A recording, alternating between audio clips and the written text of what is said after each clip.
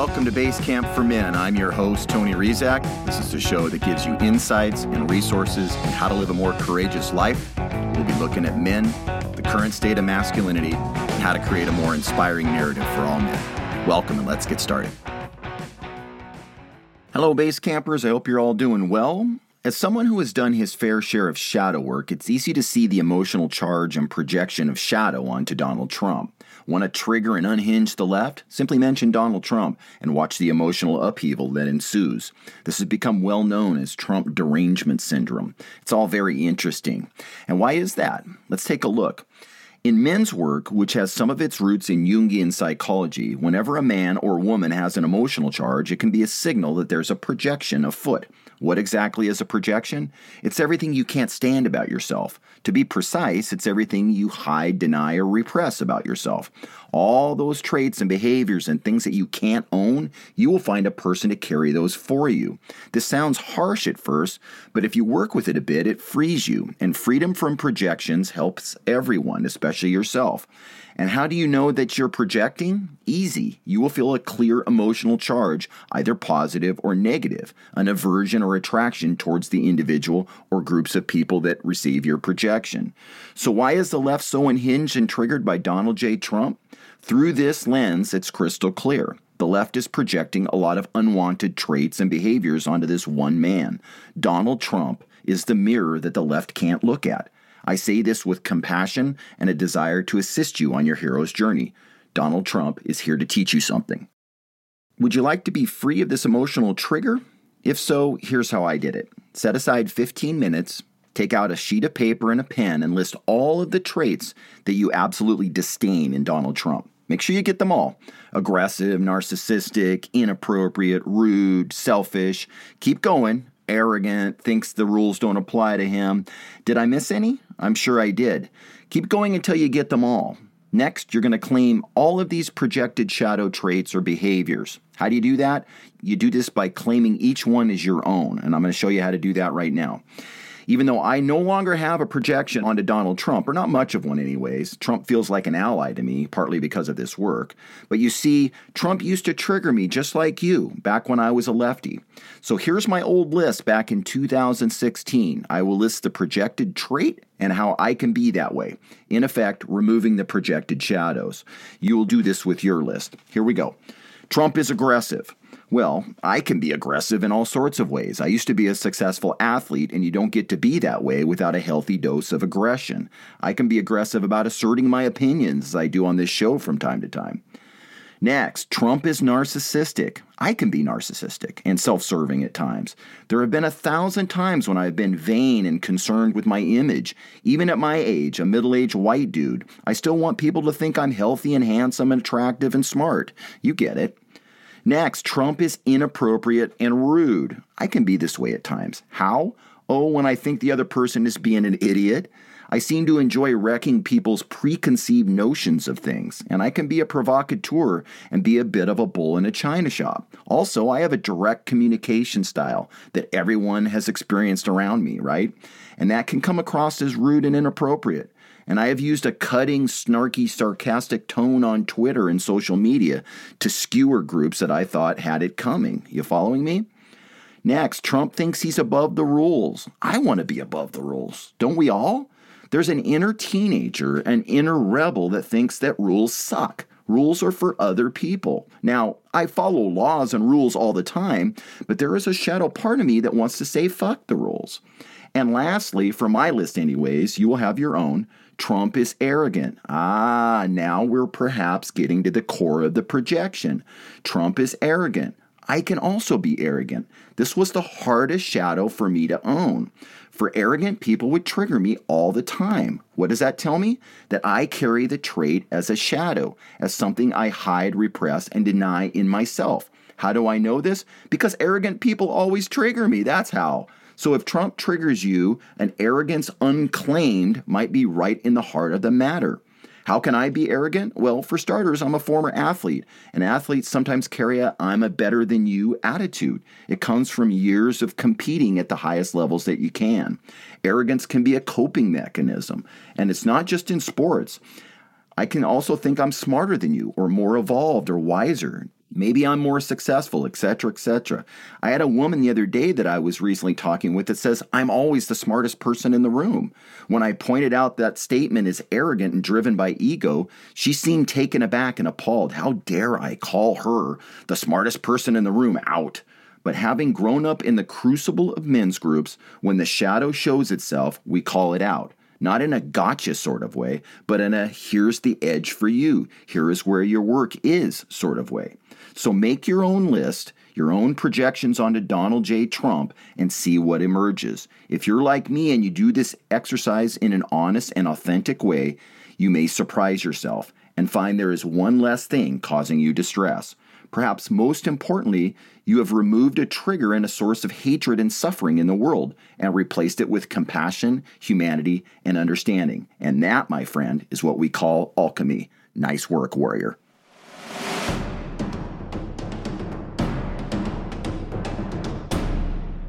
James Rapson has been an innovator in the field of personal and professional development for over 20 years. A former psychotherapist, his focus is now on training and coaching.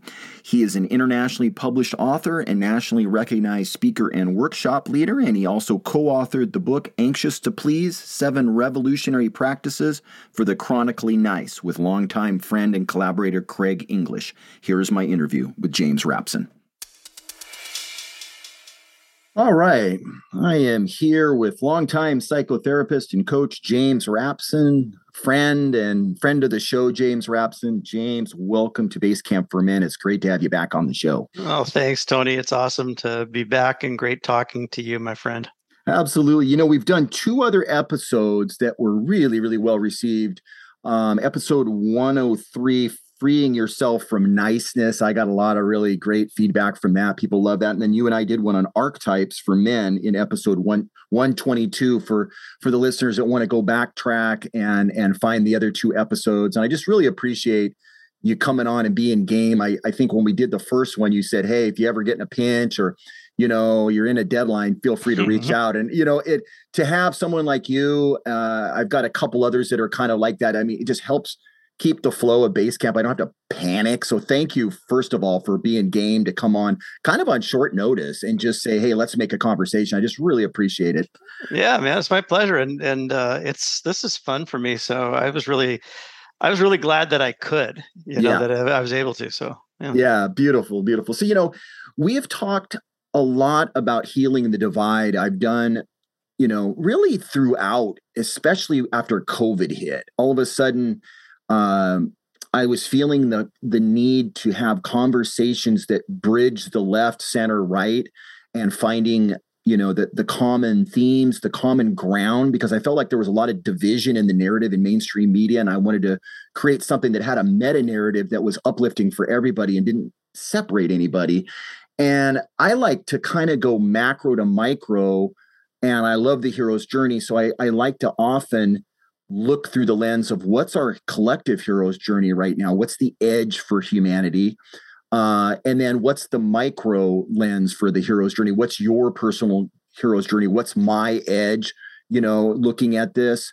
And so I guess, you know, and we've talked a lot about alchemy on the show as well. And the way I frame that is just what kind of lower energies or judgments or anything that's kind of lower, you know, what's the key to transforming that? What's the key to elevating some of the lower frequency, say, thoughts, patterns, behaviors into something that is more unifying for us? And so I'll throw it over to you. Just, it's a big question, but I guess, you know, what do you see maybe as our collective hero's journey? What's the edge right now that we're working on as a tribe? And then also maybe what is your edge? What's your contribution to the collective that maybe has you out on your edge? And then I'll share a little bit about maybe what my edge is and what my contribution might be on that. What a great question. I love this. Okay, well, yeah, I'll just kind of jump in terms of the, you know, probably not exhaustively answering the question, but just, you know, kind of what it simulates in my thinking. And I love connecting the concept of a collective hero's journey to the concept of alchemy. when I think of alchemy, or what it brought up for me was the concept of the crucible, the concept of that container that is used by an alchemist. It's used by anybody doing metallurgy, and the concept of the crucible is that it needs to be something that can tolerate a high amount of heat and doesn't crack, and so that a true transformation in the metal or in the things that being transformed can actually happen, the chemistry of it. And when I think about my history, as you know, I was 20 years as a psychotherapist. The last 12 plus have been as a coach, but doing a lot of the same work with folks. Uh, and and if I were to pinpoint, like somebody were to ask me to, sort of, or oversimplify, what's the quality of the thread that runs through all of that potentiates growth? It is the development of the capacity to tolerate intensity. I love You know, that. Yeah. yeah, yeah. I mean, in true intensity, not this sort of BS kind of thing, but Yep. like, oh, I'm not afraid, but actually, I am afraid, and I'm not leaving. Mhm. You know, and it's not mostly. It can be, and we'll talk later. I think you said maybe we'll talk later about fear itself, Yep. but good. Yeah.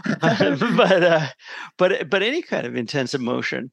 And so what I've seen is that the willingness to tolerate the intensity of emotion, the intensity, and boy, do we have intensity right now. Oh my gosh, more than I think we've maybe ever had, of confusion, of overwhelm, of not knowing where we are, and to not try to resolve that by running out to a polarity of Mhm. saying, "Oh, this is the truth, capital T. I've got my position, and lock in." But to say it's really ambiguous, and I am willing to live in that Mhm. somewhat discomfort. That's when the magic really starts to happen. So when I think of the collective hero's journey, one of the things that I think about is that I believe, and this might sound strange to a lot of folks, but I believe that humanity is in a sort of adolescence right now, developmentally. Mhm. We are not really have not collectively reached a state of maturity where we're taking care of our stuff very well, Yep. where we've learned how to really be the trustees of the planet that we need to be, and that sort of thing. Mhm. And when I think about an individual's developmental stage of adolescence, it's actually psychologically, it's by its nature a defensive position, not because the ego is too strong, but because it's, in a way, it's too weak or too undeveloped. Mhm. Oh, as a species, we don't know truly who we are yet. We don't have that strong sense of identity, I and as agree. Yeah. and as men, it's like that. And in a lot of ways, we're afraid to know. We're not ready to know. And in a lot of ways, I see this. I'm so interested, if you care to comment on this part, but I think we're afraid to embrace our woundedness and discover the incredible power of being wounded healers. I realize that in some ways is a kind of a dated term, but there's a power in embracing that woundedness. Uh, and we could just say, instead of woundedness or wounded healer, just say of being flawed, and yet embracing that, because there is a very strong and powerful thing that again that draws us to the polarization instead, that says, I'm fine but you're sick. Right. Right. Yeah, I okay. see, I see that played out. I like what you said about that. I see that played out. I agree with what you said, with that we're in an adolescence. I see that played out in a little of Peter Pan. Like, Yes. I just want to be successful and have my boat, and I don't want to really dig into all the messy childhood stuff. And I just want my wife to like applaud me. I don't want her getting messy with what she needs that I'm not providing. Yes. There's just this kind of like, I don't want to look at any of the wounds or the shadow. Yet the most powerful men I know, and I'm saying men because I do men's work, so I'm privy Yeah. to having a front row seat to this, Yeah. is they're willing to go into the hurt, the wounds, the fear, the shame, and use that as fertilizer for growth. And they're not shying away from anything, where the one feels a little immature and heavy on the persona, and please don't ask uncomfortable questions because I'm just going to deflect and I don't really know what to do with that. I've never really dug in. I've never done any therapy or Yeah. whatever the case may Yeah. be. So yeah. Yeah. Yeah, absolutely. And that Peter Pan thing, the same thing happens in a younger generation, where, you get the 24, 27-year-old who's living in mom and dad's basement, which is super common right now. And the argument is made, well, think about the world that they've left and how dark it is and everything like that. And rather than push back against that, when I get a chance to work with those folks, it's to say, yeah, I get your discouragement, but you need to grow the hell up. Yeah, exactly. Get out, and I'm going to help you get out and face that world. Yeah.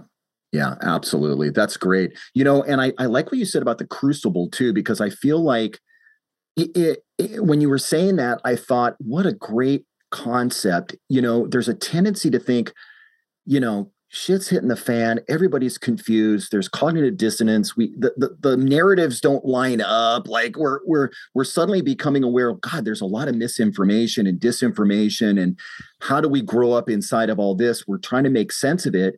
But that is the crucible. I think that's what's bringing us forward. Is it's so massively confusing right now that building, to your point, a capacity to stay with the intents, just like, what in the hell is going on? The ego wants to say, I want to know, I want to be right. Okay, maybe I'm not right. Can I co-opt some other, thing and still be right? It's like, maybe collectively we don't have to be right.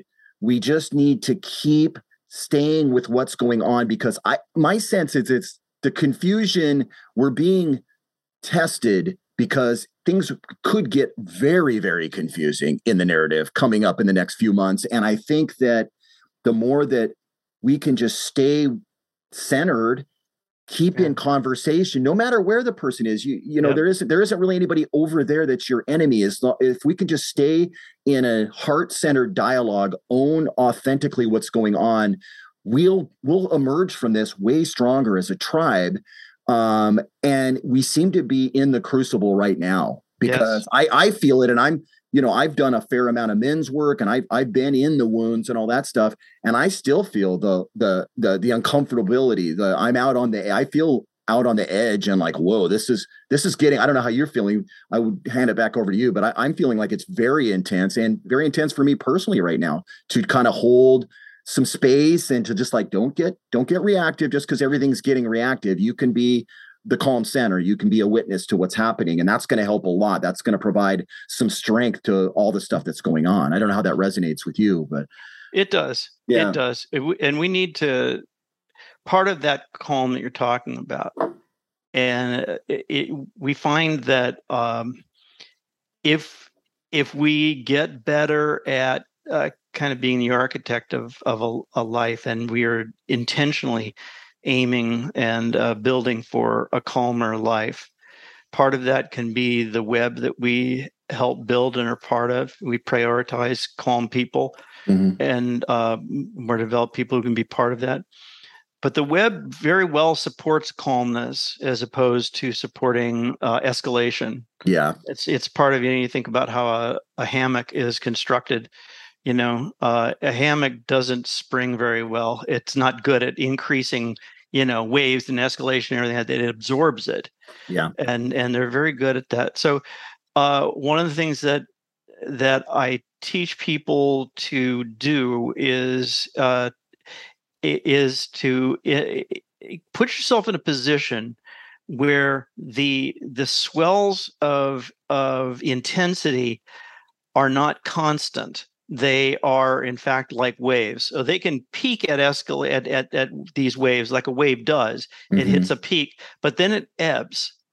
Right. And that really helps with your ability to tolerate it. It's the people who are in situations where the escalation goes up and then it stays. Right. And then it stays and stays and stays and stays, and there's no end in sight. That does bad things to the emotional system. Absolutely. And so part of it is also how you structure your life.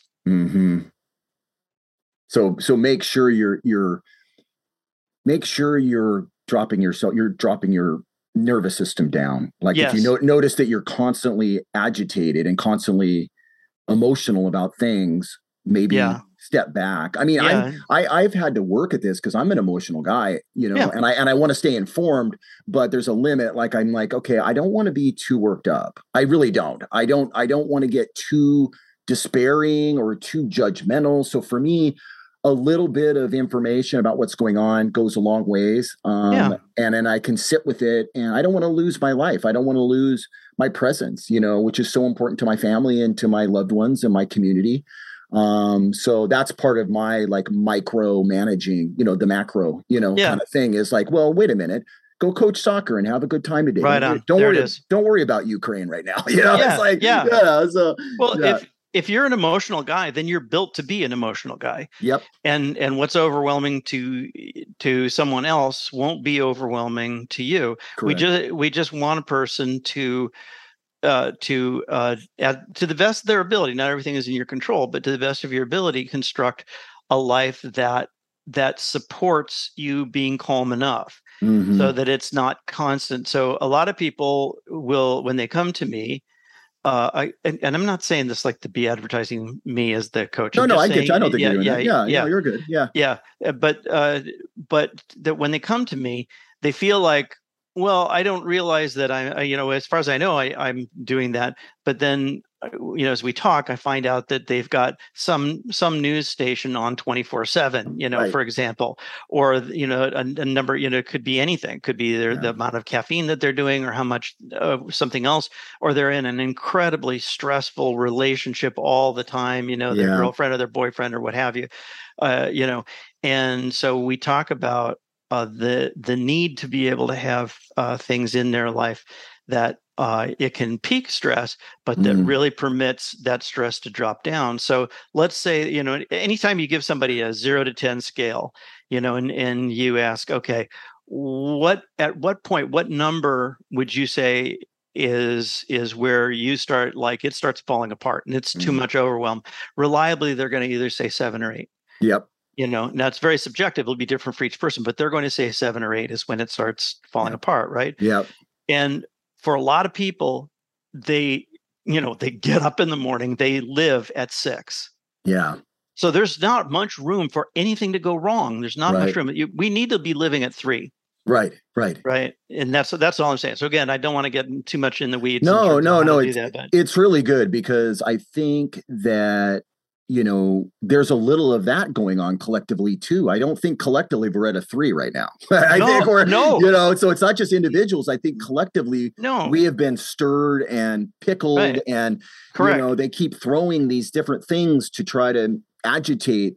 It doesn't matter which group you're in or which side you think they're agitating a lot of it. And so 100% agree. They're counting on you watching and getting more fearful and agitated and judgmental. Yes. So correct. Yeah. Correct. What do we lose? When you talk about cancel culture, this has been big. It's been big on the libertarian right. I know because I've been a part of that group that got booted off of Twitter and had I saw this a lot. It wasn't just the election integrity, which the one side was saying, hey, there's some fishy stuff going on, and here's all the evidence, and here's the movie that they made about it. The other side saying, no, that's a bunch of BS. That's just misinformation.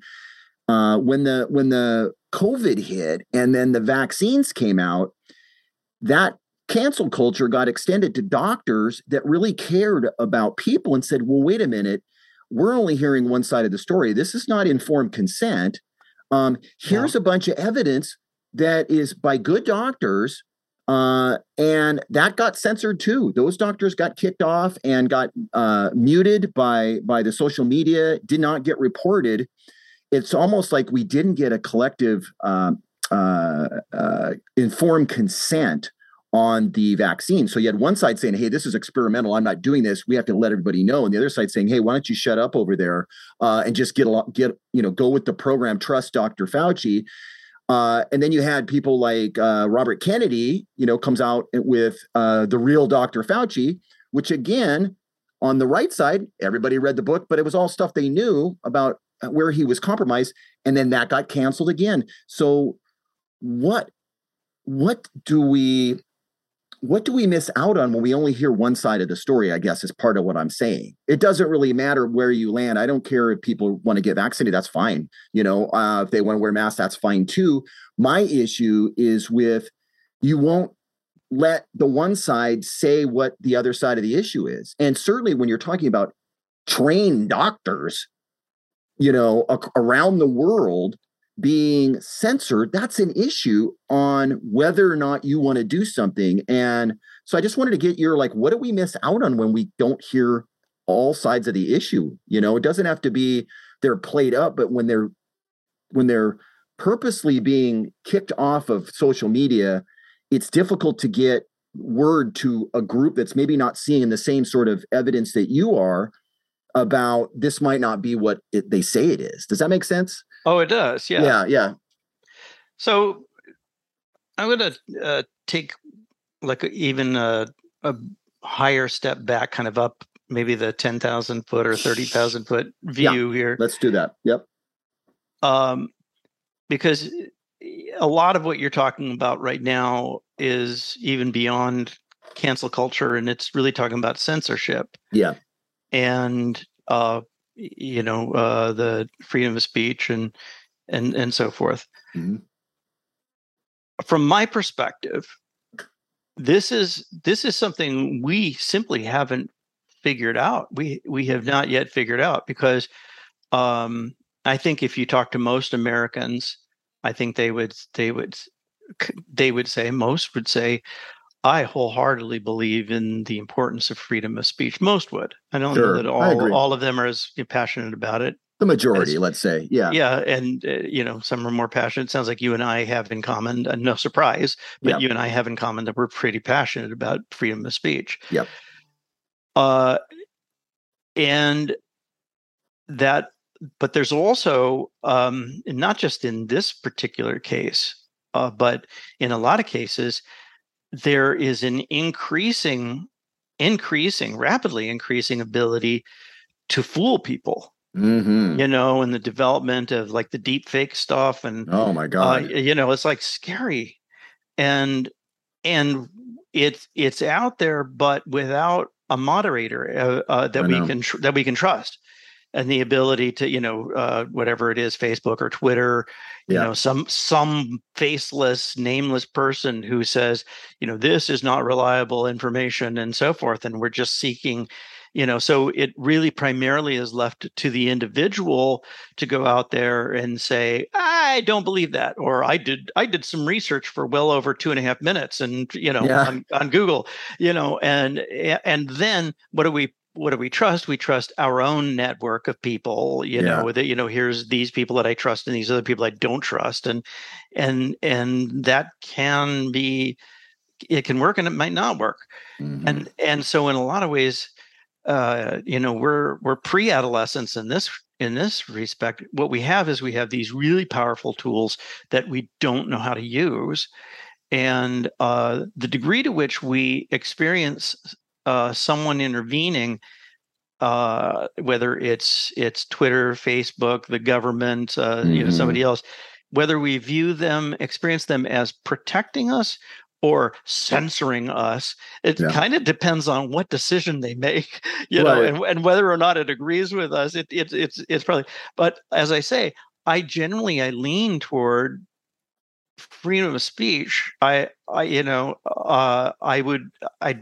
mostly rather have mistakes made in that arena, kind of let people put their stuff out there, but it still scares me. It still Of scares me course. about how people take that and abuse it. When we think about cancel culture, uh, and I'm not saying that this is the first appearance of this thing, but with the development of the internet, and I don't mean when it first appeared, but I mean when it kind of was like everyone was using it, Yeah. and we first got the first occurrences of this, it was a kind of David and Goliath situation.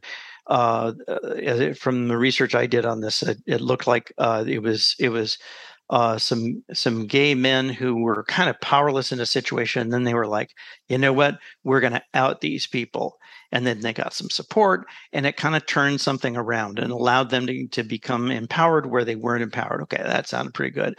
Then Hmm. there was a group of African Americans who used it in a similar way, and it wasn't long after that that some people kind of looked the way humans historically have since we were using, rocks and clubs, like, oh, there's a tool. I think I'll use it for my own personal gain. Hmm. And they started misusing it. We had, again, from my perspective, we had that turnaround super fast with the Me Too movement, where the first few cases of that were like, these people are horrible. Yeah. So there's this groups crowdsourcing thing campaign. Yeah, we're going to get power by, getting a group together. And shortly thereafter, there was a co-opting of that just ended up getting super ugly, and Hmm. very chilling effect of like, I don't think I can say anything. I object to Yeah. this, but oh man, I don't want that turned on me. Yeah. I Right. know exactly. And so, I'm glad you brought up the deep fake thing too. We never really talked about it because for me, and for those who don't know, if you go on, if you look for deep fake, they'll give you a whole bunch of stuff.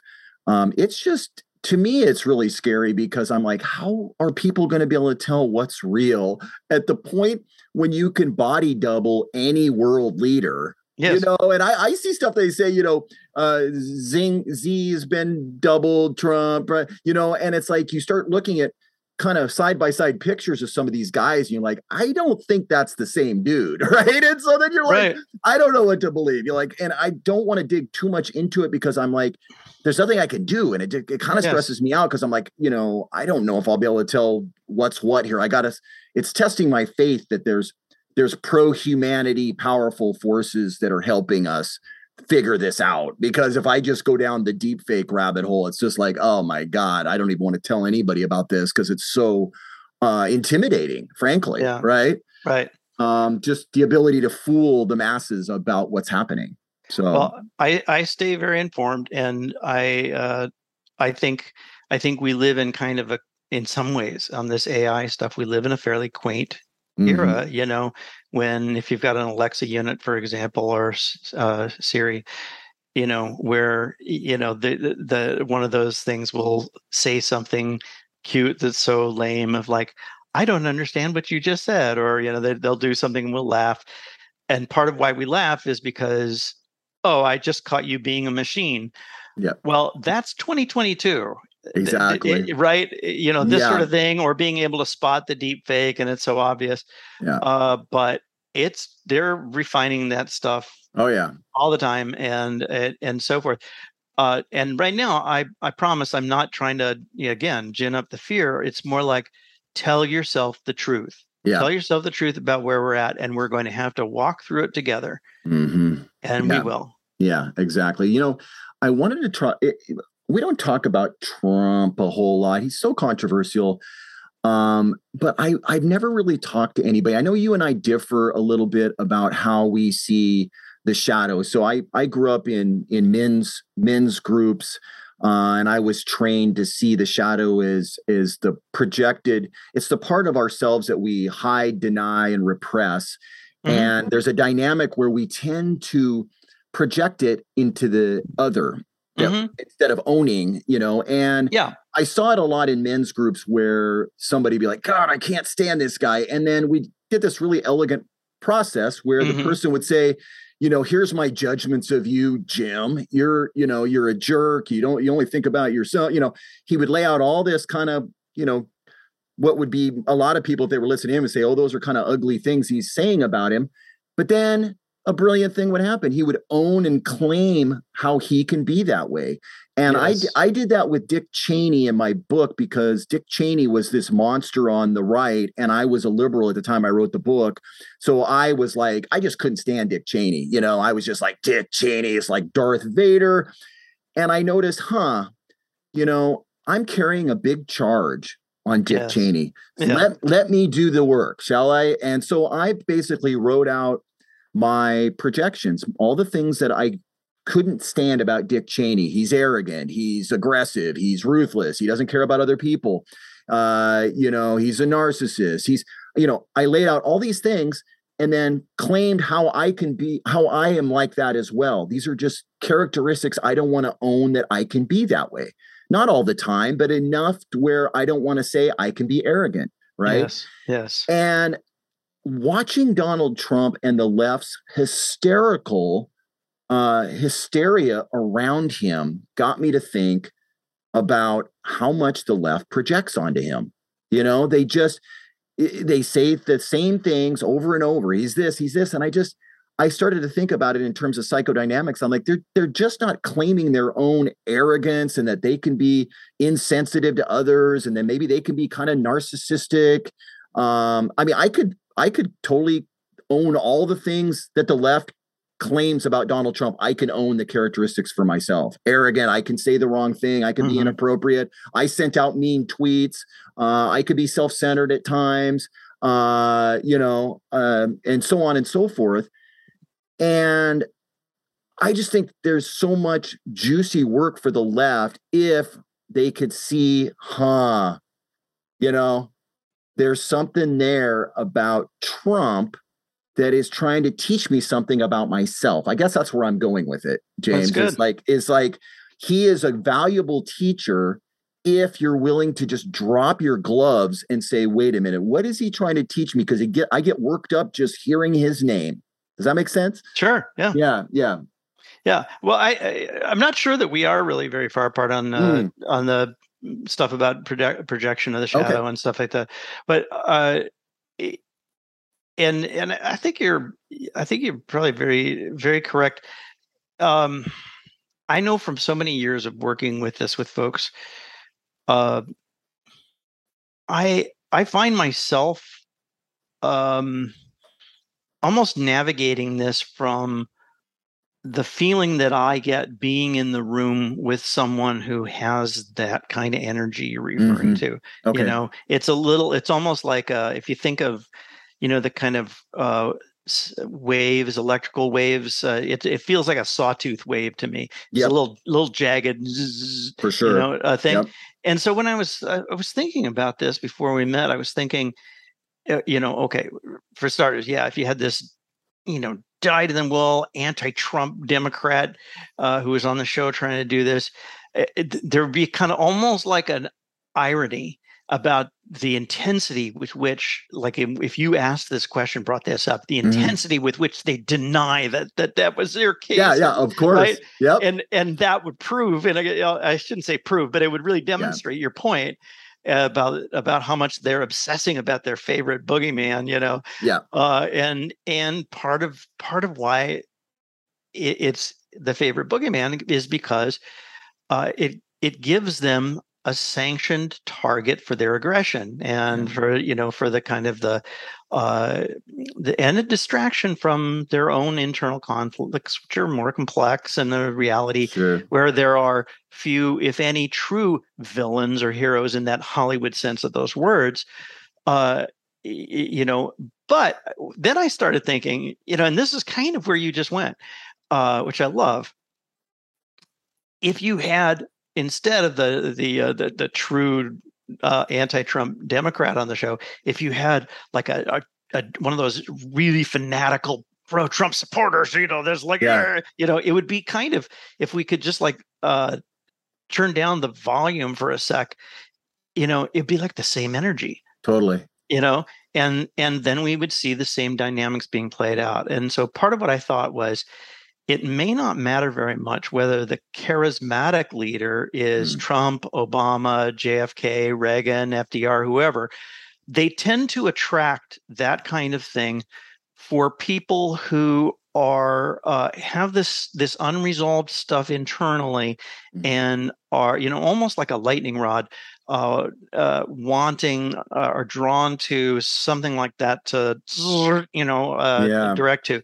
So it's really not an index about whether that person, that leader, like deserves all the attention or something like Hmm. that. This sort of unloading and direction is going to happen.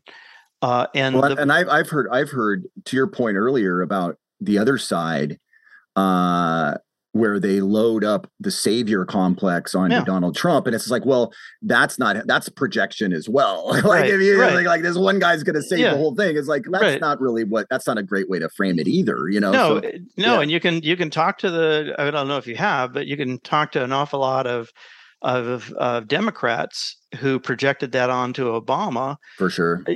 and of course there's campaigning, and he is not innocent Yeah, of, like he encouraged it, like they do, yeah. but who, those same people, I mean, people turned on Jesus in the same way, So it's Yeah. like those people with Obama, they're sort of disappointed. They failed to notice that he was just a moderate. He was not, his career up until that point and became president. He was not a reformer, but Right. nobody paid attention to that.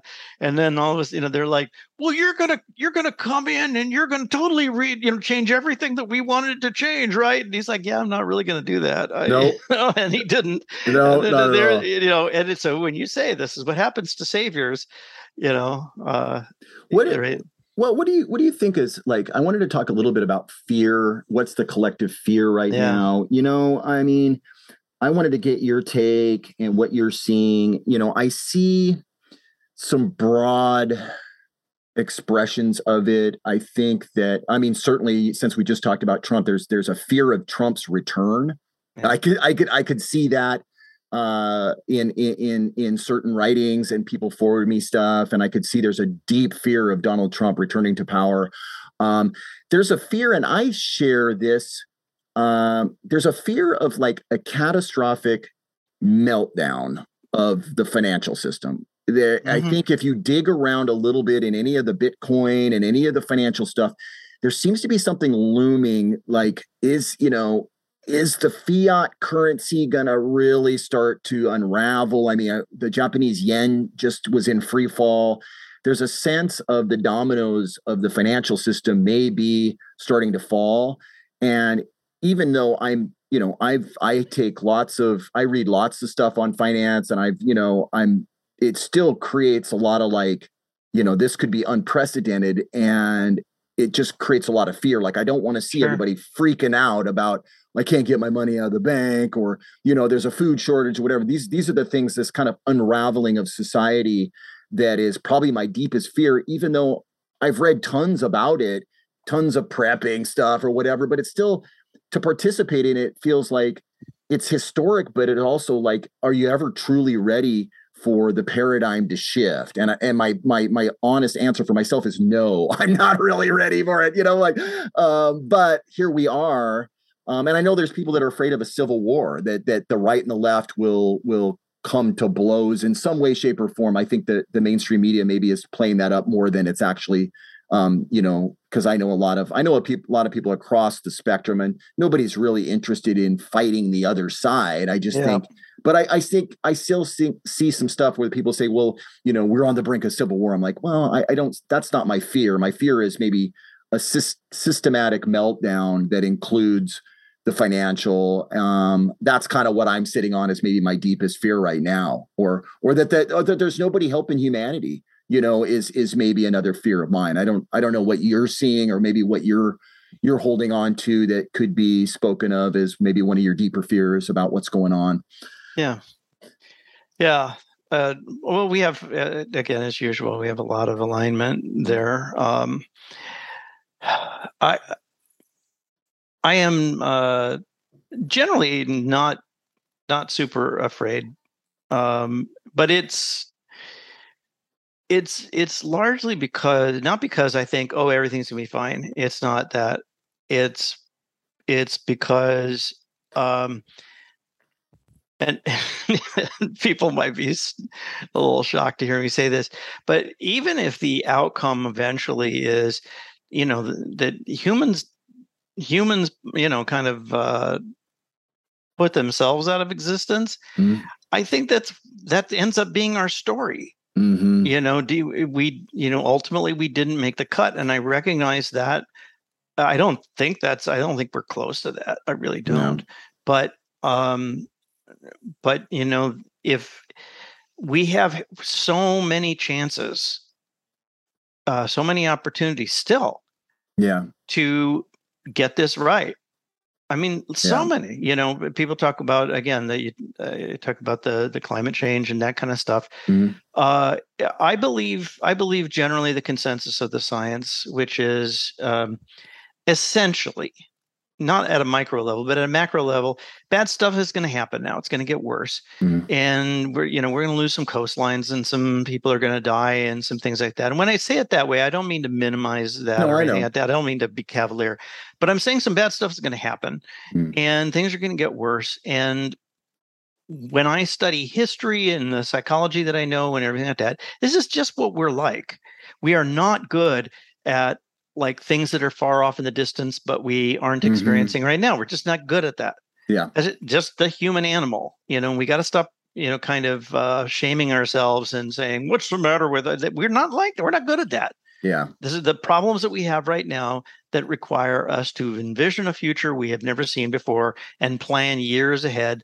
There are individuals who are good at that, but as Yeah. collectively, we're just not good at that kind of thing. So we're going to get, and then as it becomes a lot worse, it's, we're beginning to get the idea, but as it becomes a lot worse, then we'll start kind of going, oh, okay, and and the Yeah. changes will come. But I think the indications are that we're going to get through that. We're going to be really changed by it. The planet will get changed by it. I think there will be some recovery, and I think it'll probably take a couple I, hundred years. I agree with a lot of what you said.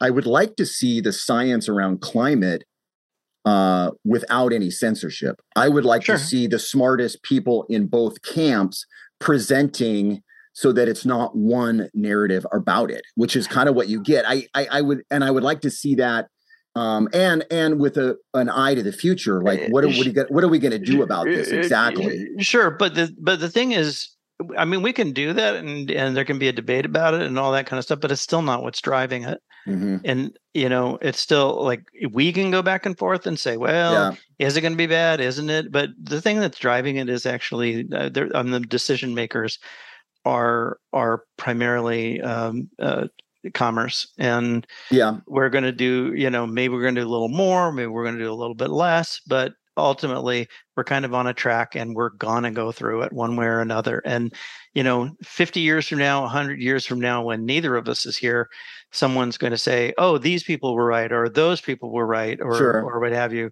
But by then we're going to have like cold fusion, or we're going to have yeah, some other things and some other answers, and either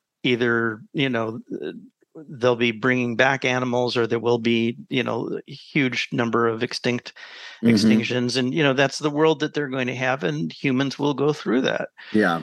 So I I don't I get all. Yeah, go ahead. No, I mean, I agree with what you said about humans aren't good at, I don't quite know how you phrased it, but you just said we're not really good at the long vision necessarily, right? We're not, we could see, even if it's true and there's imminent danger, it's not till it even gets worse that we Yeah. get in action. But to be fair, and this might be a minority viewpoint, who has been making a lot of the policy decisions do not necessarily like human beings all that much. We have a lot of sociopaths that cut policy and make all these decisions and create narratives and run media companies. So when you say, that's the only thing I had an issue with, when you say humans, we just can't get out of our own way. I don't know if we've actually ever really had a humanist running things at the top. That's my one issue with it. It's like we don't know exactly what a heart-centered, wise counsel would be,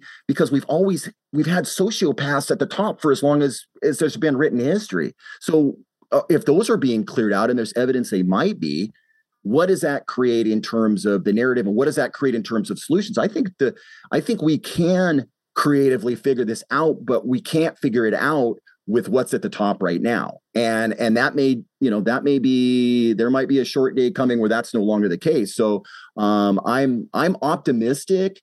And I heard everything you said about, we can't get out of our own way and we're just going to have to go through it. I totally agree with that. But I have a little bit of I've said this on a number of them, like, well, when people say humans are naturally violent and they can't problem solve, we can't look in the future. It's like, yes. And I don't know if we've had the reins, to be fair. Does that make sense? Oh, sure. Yeah, sure. I think probably you and I would get to optimism by somewhat different paths, but we're both optimistic.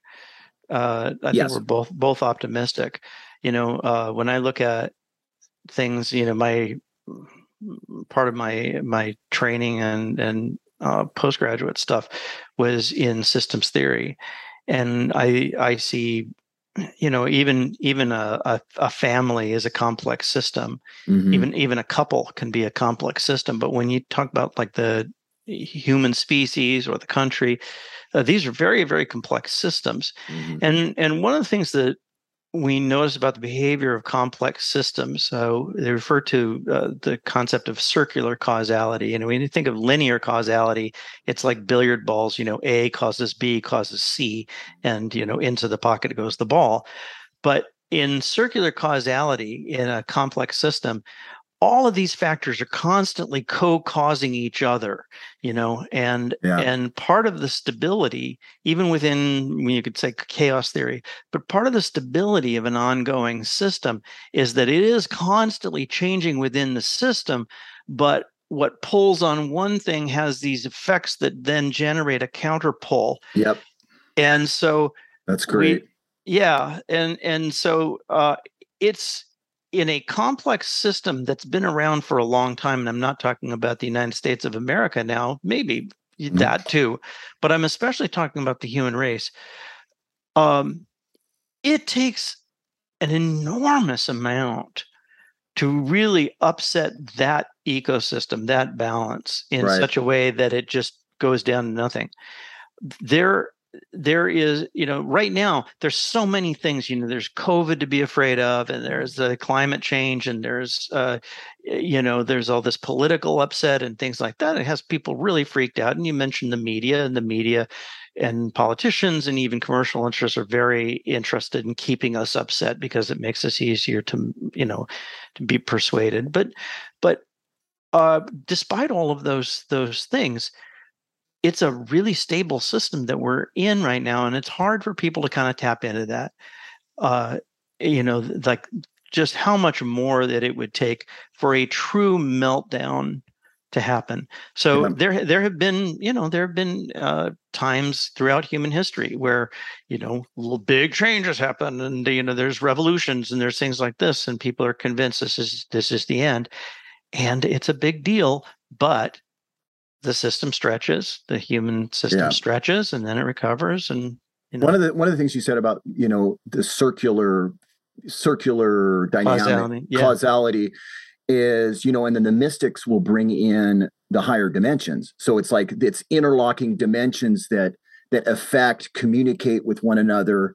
And so if we tap into the mystics, the transpersonal, this kind of magic that's happening amongst people that are sort of listening in on those higher dimensions, it's not, there's a tendency in the material realm to just look at the material problems and then say, okay, we're going to solve this with material means.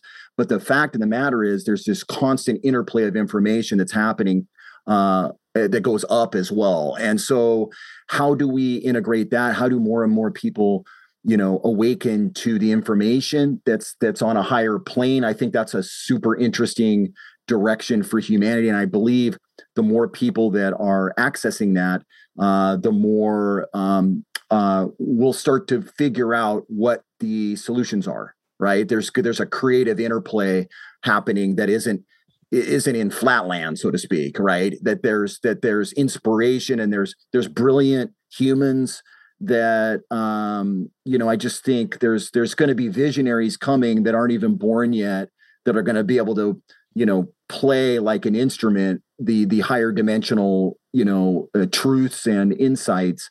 And I'm just so looking forward to it. I'm just trying to do our little part in kind of waking up what is higher, what is in us, what is authentic.